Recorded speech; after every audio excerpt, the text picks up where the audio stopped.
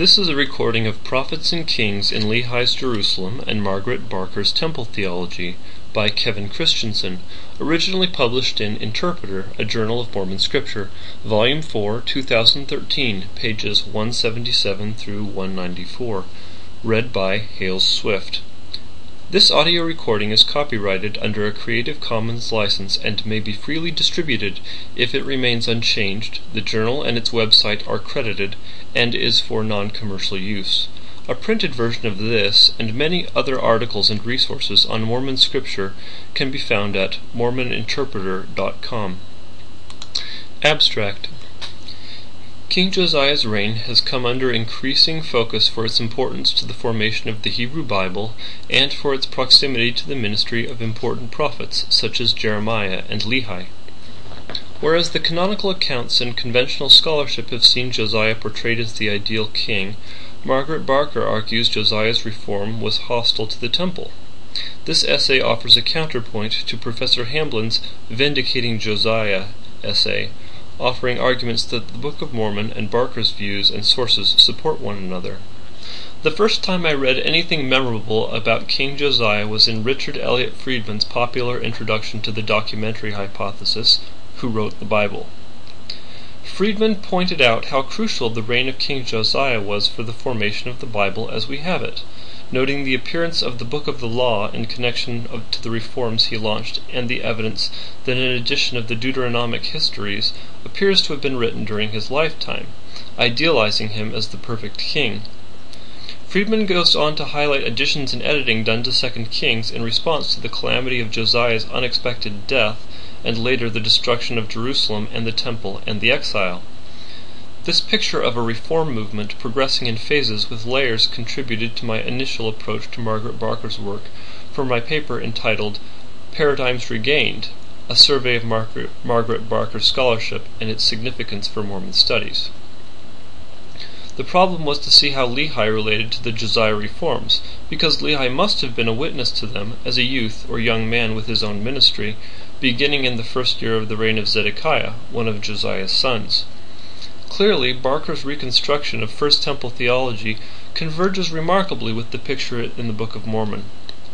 Initially, I took the Josiah phase of the reform at face value, and decided that it was the later phases that accounted for the tensions between the Book of Mormon and the traditional biblical picture, and the harmonies between the Book of Mormon and Barker's view of temple theology. However, when Barker came to BYU in 2003 and spoke on What Did King Josiah Reform?, one particular comment struck me. Quote, Josiah's changes concerned the high priests and were thus changes at the very heart of the temple, unquote. I had by this time read other books on Josiah and have since read and seen more.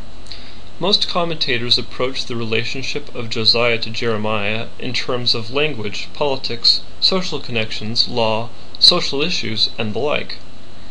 Several portray Jeremiah as a court propagandist working for Josiah's court in support of the reform, which does not sound much like a real prophet.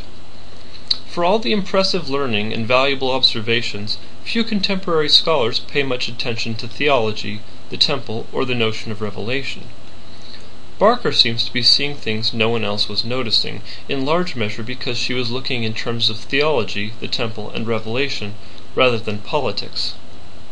My starting point for approaching Jeremiah and Lehi in relation to Josiah was Friedman's comment that Jeremiah agrees with the Deuteronomic history on, quote, practically every important point, unquote, and agrees with Deuteronomy, quote, on virtually every major point, unquote. Such statements contain a hidden assumption that we do not have to think any further about what is most important. I expected to see extensive harmony. The extensive harmony that Professor Hamblin sees between Jeremiah and Josiah in his Vindicating Josiah and elsewhere really exists. The issue for me is what those harmonies mean in light of everything else I see. I was alerted to the importance of key tensions between Deuteronomy and Lehi by comparison with the Book of Mormon. In The Great Angel, Barker cites the, quote, preface to Deuteronomy, unquote, now chapter 4 of that book, as showing what this group set out to remove from the religion of Israel. First, they were to have the law instead of wisdom. What was the wisdom which the law replaced? Second, they were to think only of the formless voice of God sounding from the fire and giving the law. Israel had long had a belief in the vision of God, when the glory had been visible on the throne in human form, surrounded by the heavenly hosts. What happened to the visions of God? And third, they were to leave the veneration of the host of heaven to peoples not chosen by Yahweh. Israel had long regarded Yahweh as the Lord of the hosts of heaven, but the title Yahweh of hosts was not used by the Deuteronomists. What happened to the hosts, the angels? In The Revelation of Jesus Christ, Barker adds references to two other Deuteronomic prescriptions. The Jews were not to, quote, inquire after secret things which belonged only to the Lord. Their duty was to obey the commandments brought down from Sinai, and not to seek someone who would ascend to heaven for them to discover remote and hidden things, unquote. I observed in Paradigms Regained that, quote, Lehi's vision in the first chapter of the Book of Mormon contains most of the elements these Deuteronomy passages explicitly reject, unquote. And this, quote, in spite of the deep affinity that the Book of Mormon shows for Deuteronomy, unquote. See 1 Nephi 1, 8-12 for Lehi's report of seeing anthropomorphic God on the throne, surrounded by the hosts, and his reading from a book that presumably includes knowledge of the hidden and secret things. I also noticed that, quote, Nephi qualifies remarkably well as a representative of the wisdom tradition as Barker reconstructs it, unquote, which has implications for the reform as a replacement for the older wisdom. The older wisdom appears intact in the Book of Mormon, something Margaret Barker recognizes. Nephi and Lehi seem not to agree with Deuteronomy on the restriction of worship to the Jerusalem temple, as Nephi's temple building shows. When I started reading and rereading Jeremiah, I found that certain passages began to jump out at me in light of Margaret Barker's work, and also that few of those passages elicited any comment or notice in the other Josiah-Jeremiah studies I was reading. Start with the key passage from the preface to Deuteronomy, quote, Keep therefore and do them, that is, the statutes and judgments of the law, for this is your wisdom and your understanding in the sight of the nations, which shall hear all these statutes and say, Surely this great nation is a wise and understanding people, unquote. Barker points out that the law here is put forward as a substitute for wisdom. She points out several places where poems in praise of wisdom have been changed to becoming praises of the law. She discusses how often the texts that refer to this period lament the loss of wisdom in terms of characteristic teachings, as well as the female personification of wisdom, whose great symbol was the tree of life. Jeremiah seems here to be commenting on this very passage. Quote, How do ye say, We are wise, and the law of the Lord is with us? Lo, certainly in vain made he it. The pen of the scribes is in vain. The wise men are ashamed. They are dismayed and taken. Lo, they have rejected the word of the Lord, and what wisdom is in them, unquote. Jeremiah 8, 8-9. Friedman and Bright both offer a stronger translation. Quote, How can ye say, Why, we are the wise, for we have the law of Yahweh. Now do but see the deception it's wrought, the deceiving pen of the scribes, unquote. With respect to the law and those who had charge of it, Jeremiah comments that, quote, They that handle the law knew me not, unquote. Jeremiah 2:8. Quote, Therefore, behold, I am against the prophets, saith the Lord, that steal my words every one from his neighbor, unquote. Jeremiah 23:30. Quote, And the burden of the Lord shall ye mention no more, for every man's word shall be his burden. For ye have perverted the words of the living God, of the Lord of hosts our God, unquote. Jeremiah 23:36. Whereas Deuteronomy relates the following, quote, And the Lord spoke unto you out of the midst of the fire. Ye heard the voice of the words, but saw no similitude, only ye heard a voice, unquote. Whereas Deuteronomy relates the following, quote, And the Lord spoke unto you out of the midst of the fire. Ye heard the voice of the words, but saw no similitude, only ye heard a voice, unquote. Deuteronomy 4:12. Barker notes the direct contradiction with the account in Exodus 24:9-11, which reports that Moses, Aaron, and 70 elders of Israel, quote, saw the God of Israel, unquote. Jeremiah speaks as one who has seen, quote, For who hath stood in the counsel of the Lord, and hath perceived and heard his word? Who hath marked his word and heard it, unquote. Compare Isaiah 6, Ezekiel, and 1 Enoch. Quote, But if they had stood in my counsel, and had caused my people to hear my words, Then they should have turned them from their evil way and from the evil of their doings." Unquote.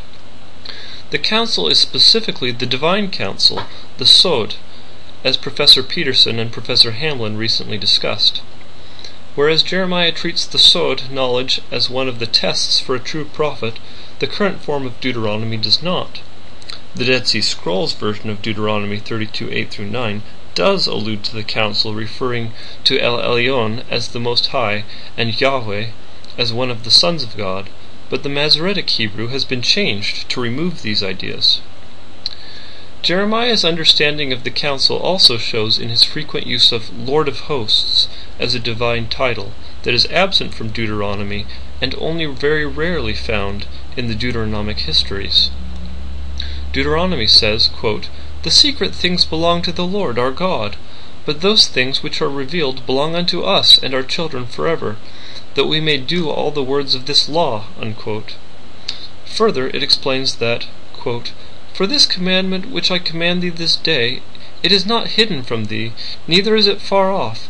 It is not in heaven, that thou shouldst say, Who shall go up for us to heaven, and bring it unto us, that we may hear and do it." Unquote. Against this, Jeremiah speaks as one who has been invited to learn and declare the secret things. Quote, "Call unto me, and I will answer thee, and shew thee great and mighty things which thou knowest not." Unquote. In her recent book, The Mother of the Lord, Volume 1, The Lady in the Temple, Margaret Barker cites Baruch 3:29-30 as a near quotation of this crucial Deuteronomy 30 verse that shows how it was understood, at least when the apocryphal book of Baruch was composed. The book of Jeremiah names Baruch as Jeremiah's scribe, Jeremiah 36:3. A book of Baruch is included in the Greek Apocrypha, so the text has possible ties to Jeremiah. She cites lines that those who have, quote, "forsaken the fountain of wisdom," unquote, Baruch 3:12, which seems to allude to Jeremiah 2:13, should repent and, quote, "learn where there is wisdom," unquote. Barker points out lines in Baruch that echo the description of wisdom in Proverbs 3. For instance, Baruch 3:21 refers to, quote, "wisdom's paths," unquote, and the need to, quote, "lay hold," unquote, of them. Barker compares those lines to Proverbs 3:18, a passage that calls to mind Lehi's experiences. "She is the tree of life to those who lay hold of her. Those who hold her fast are called happy." She then cites this passage from Baruch, noting the verbal similarity to Deuteronomy 30:11-12. "Who has gone up to heaven and taken her, and brought her down from the clouds? Who has gone over the sea and found her, and will buy her for pure gold?" Barker observes that here wisdom becomes the implied object of Deuteronomy 30:11-12. The imagery is of the temple, where the Holy of Holies represents heaven, the clouds are a feature of the burning incense, and the sea is represented in the brass basin filled with water. The symbol of wisdom in the temple had been the tree. Jeremiah 9:12 continues to lament over the corruption of Jerusalem and a prophecy of the coming doom by saying, quote, "Who is the wise man who may understand this? Who is he to whom the mouth of the Lord had spoken that he may declare it?" Unquote, and adds that the situation has come because, quote, "they have forsaken my law which I set before them, and have not obeyed my voice." Unquote. Barker also cites several places where poems originally written as praises to wisdom had been edited into praises of the law, all of which provide evidence that scribes were establishing the law as a replacement for an older wisdom tradition. The Book of Mormon treats the law differently, not as an end in itself, but as, quote, "a shadow of those things which are to come," unquote, Mosiah 16:14, and thus a complement to wisdom, not as a rival or replacement. These points of difference between Jeremiah, Lehi, and Deuteronomy have to do with the very heart of the temple. Key differences between the Deuteronomic histories of the Kings and Chronicles also have to do with the heart of the temple. That is, Chronicles includes details about temple ritual and practice the books of Samuel and Kings leave out.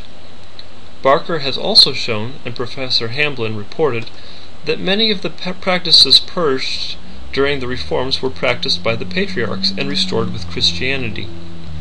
Whatever might be agreeable and proper about the reform is worth considering.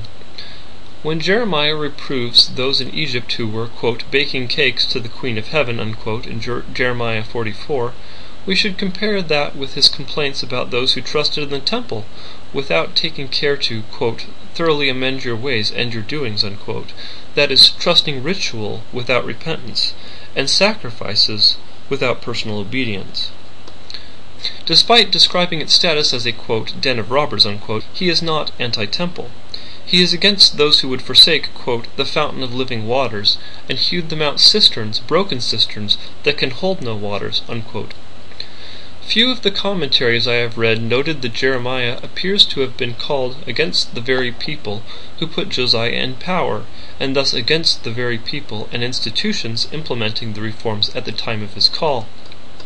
For behold, I have made thee this day a defence city, and an iron pillar, and brazen walls against the whole land, against the kings of Judah, against the princes thereof, against the priests thereof, and against the people of the land. Ezekiel 22 provides an extended diatribe directed at the actions of these same social groups, the princes, the priests, the people of the land, and adds false prophets. Ezekiel's description of their activities explains why a true prophet would be called against those groups. The people of the land installed the 8-year-old Josiah as king, 2 Kings 21:24, and these social groups later implemented the reforms. Their heirs edited the Hebrew scriptures we now have. And there is the issue of blindness. In describing conditions in Jerusalem at the end of the First Temple period in the 6th century BC, Margaret Barker often refers to passages in 1 Enoch 93, 7-8 that describe a condition of blindness that prevailed in Jerusalem at that time. And after that, in the 5th week at its close, the house of glory and dominion shall be built forever. And after that, in the 6th week, all who live in it shall be blinded, and the hearts of all of them shall godlessly forsake wisdom. And in it a man shall ascend, and at its close the house of dominion shall be burnt with fire, and the whole race of the chosen root shall be dispersed. Several of the biblical prophets who lived at Jerusalem also described both the blindness and the consequent forsaking of wisdom. By comparing the passages that describe the blindness, we can get a better view of what defines the condition, what wisdom was lost at the time, and the contrasting condition of vision. Each prophet gives part of the picture, and by seeing how the parts interconnect, we get a clear view of what happened.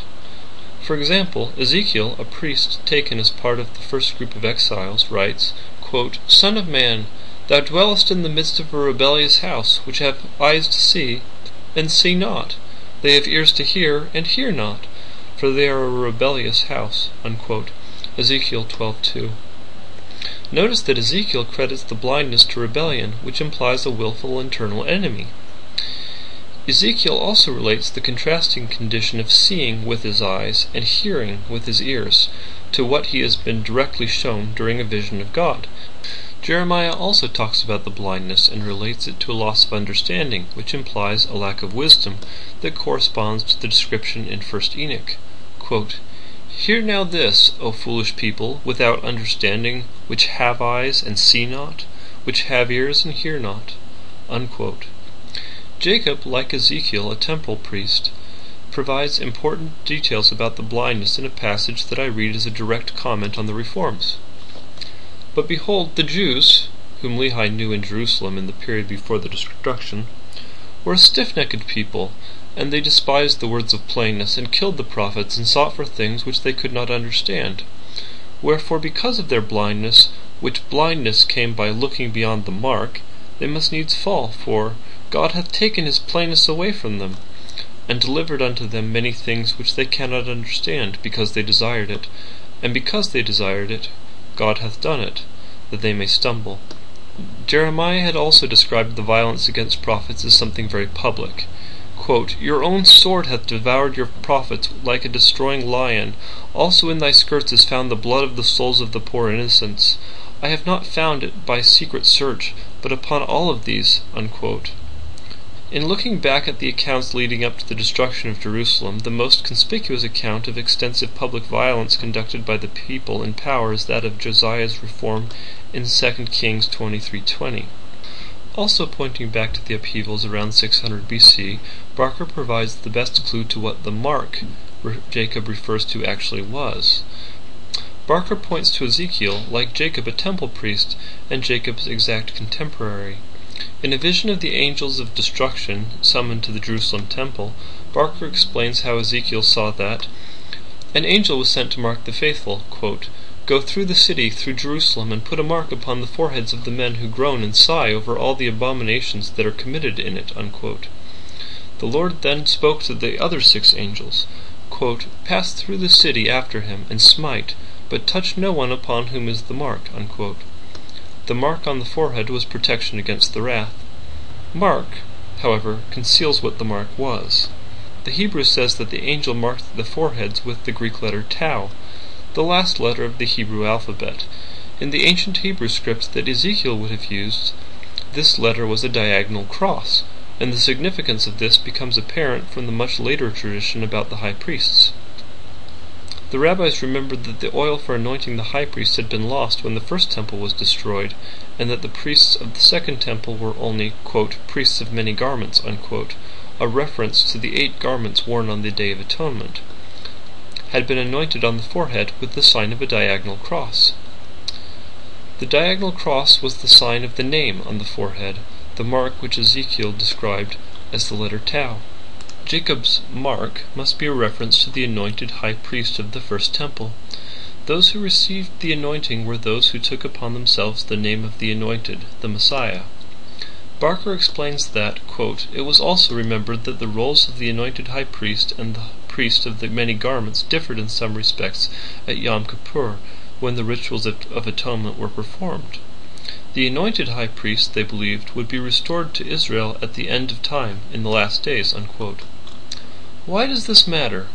We will recall that the Hebrew Messiah and the Greek Christ both mean anointed one. The implication is that the role of the anointed high priest was changed, and that the differences had something to do with the Day of Atonement, which, as Barker observes, is conspicuously missing from the sacred calendar in Deuteronomy 16. Lehi begins his own ministry in Jerusalem by prophesying of, quote, "a Messiah and the redemption of the world," unquote. This clearly points to the anointed and to the Day of Atonement, which ritually enacts the redemption of the world, and suggests that Lehi acted in direct opposition to those who were making these changes. During his vision, Lehi testified as one who, quote, "saw and heard," unquote, which makes him a man of vision like Jeremiah, and not a man who was blind and deaf, and therefore under the penalty of a consequent loss of wisdom. He later had his vision of the Tree of Life, the great symbol of wisdom that Josiah had recently removed from the temple and burned.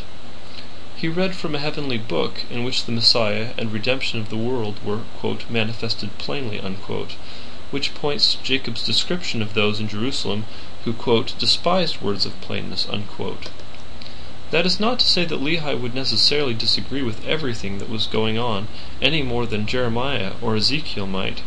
There is no reason for Jeremiah or Lehi to complain about reform efforts to secure social justice, follow the law, fight paganism, or end the practice of child sacrifice. Common beliefs can also form the foundation of rivalry about differences. Sherem agrees with Jacob about the law of Moses, but not about Revelation or the coming Messiah. While Nephi agrees with the first 2 points that Hamblin mentions regarding foreign gods and idols, he clearly does not agree that worship can happen only in the Jerusalem temple. Points of agreement are important, but where the differences touch the heart of the temple, we might want to keep our eyes open. Professor Hamblin has noted in his essay that the changes during Josiah's reform did much to ensure the survival of the Jews as a people. But remember that Jacob was concerned at how the blindness and loss of plainness concerning the atonement of Christ would lead them to stumble. He then tells the elaborate allegory of the olive trees as the answer to how people who had so tragically stumbled might eventually be recovered to build on the, quote, "sure foundation," unquote.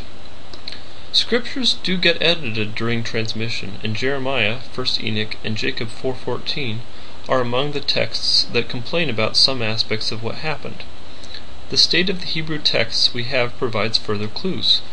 Helaman 18:19-20 claims that Jeremiah had prophesied that, quote, "the Son of God would come," unquote. John Tvetnes has shown there is evidence that Jeremiah did utter such a prophecy. Barker's Temple Theology shows a context in which such a prophecy would be meaningful in Lehi's Jerusalem, why it would get him into trouble, and why it does not appear in our current Jeremiah. Jacob 4:14 suggests the reason such a prophecy would be suppressed by those who looked beyond the mark of anointing. This has been a recording of Prophets and Kings in Lehi's Jerusalem and Margaret Barker's Temple Theology by Kevin Christensen, originally published in Interpreter, a Journal of Mormon Scripture, Volume 4, 2013, pages 177 through 194, read by Hale Swift. A printed version of this and many other articles and resources on Mormon Scripture can be found at mormoninterpreter.com.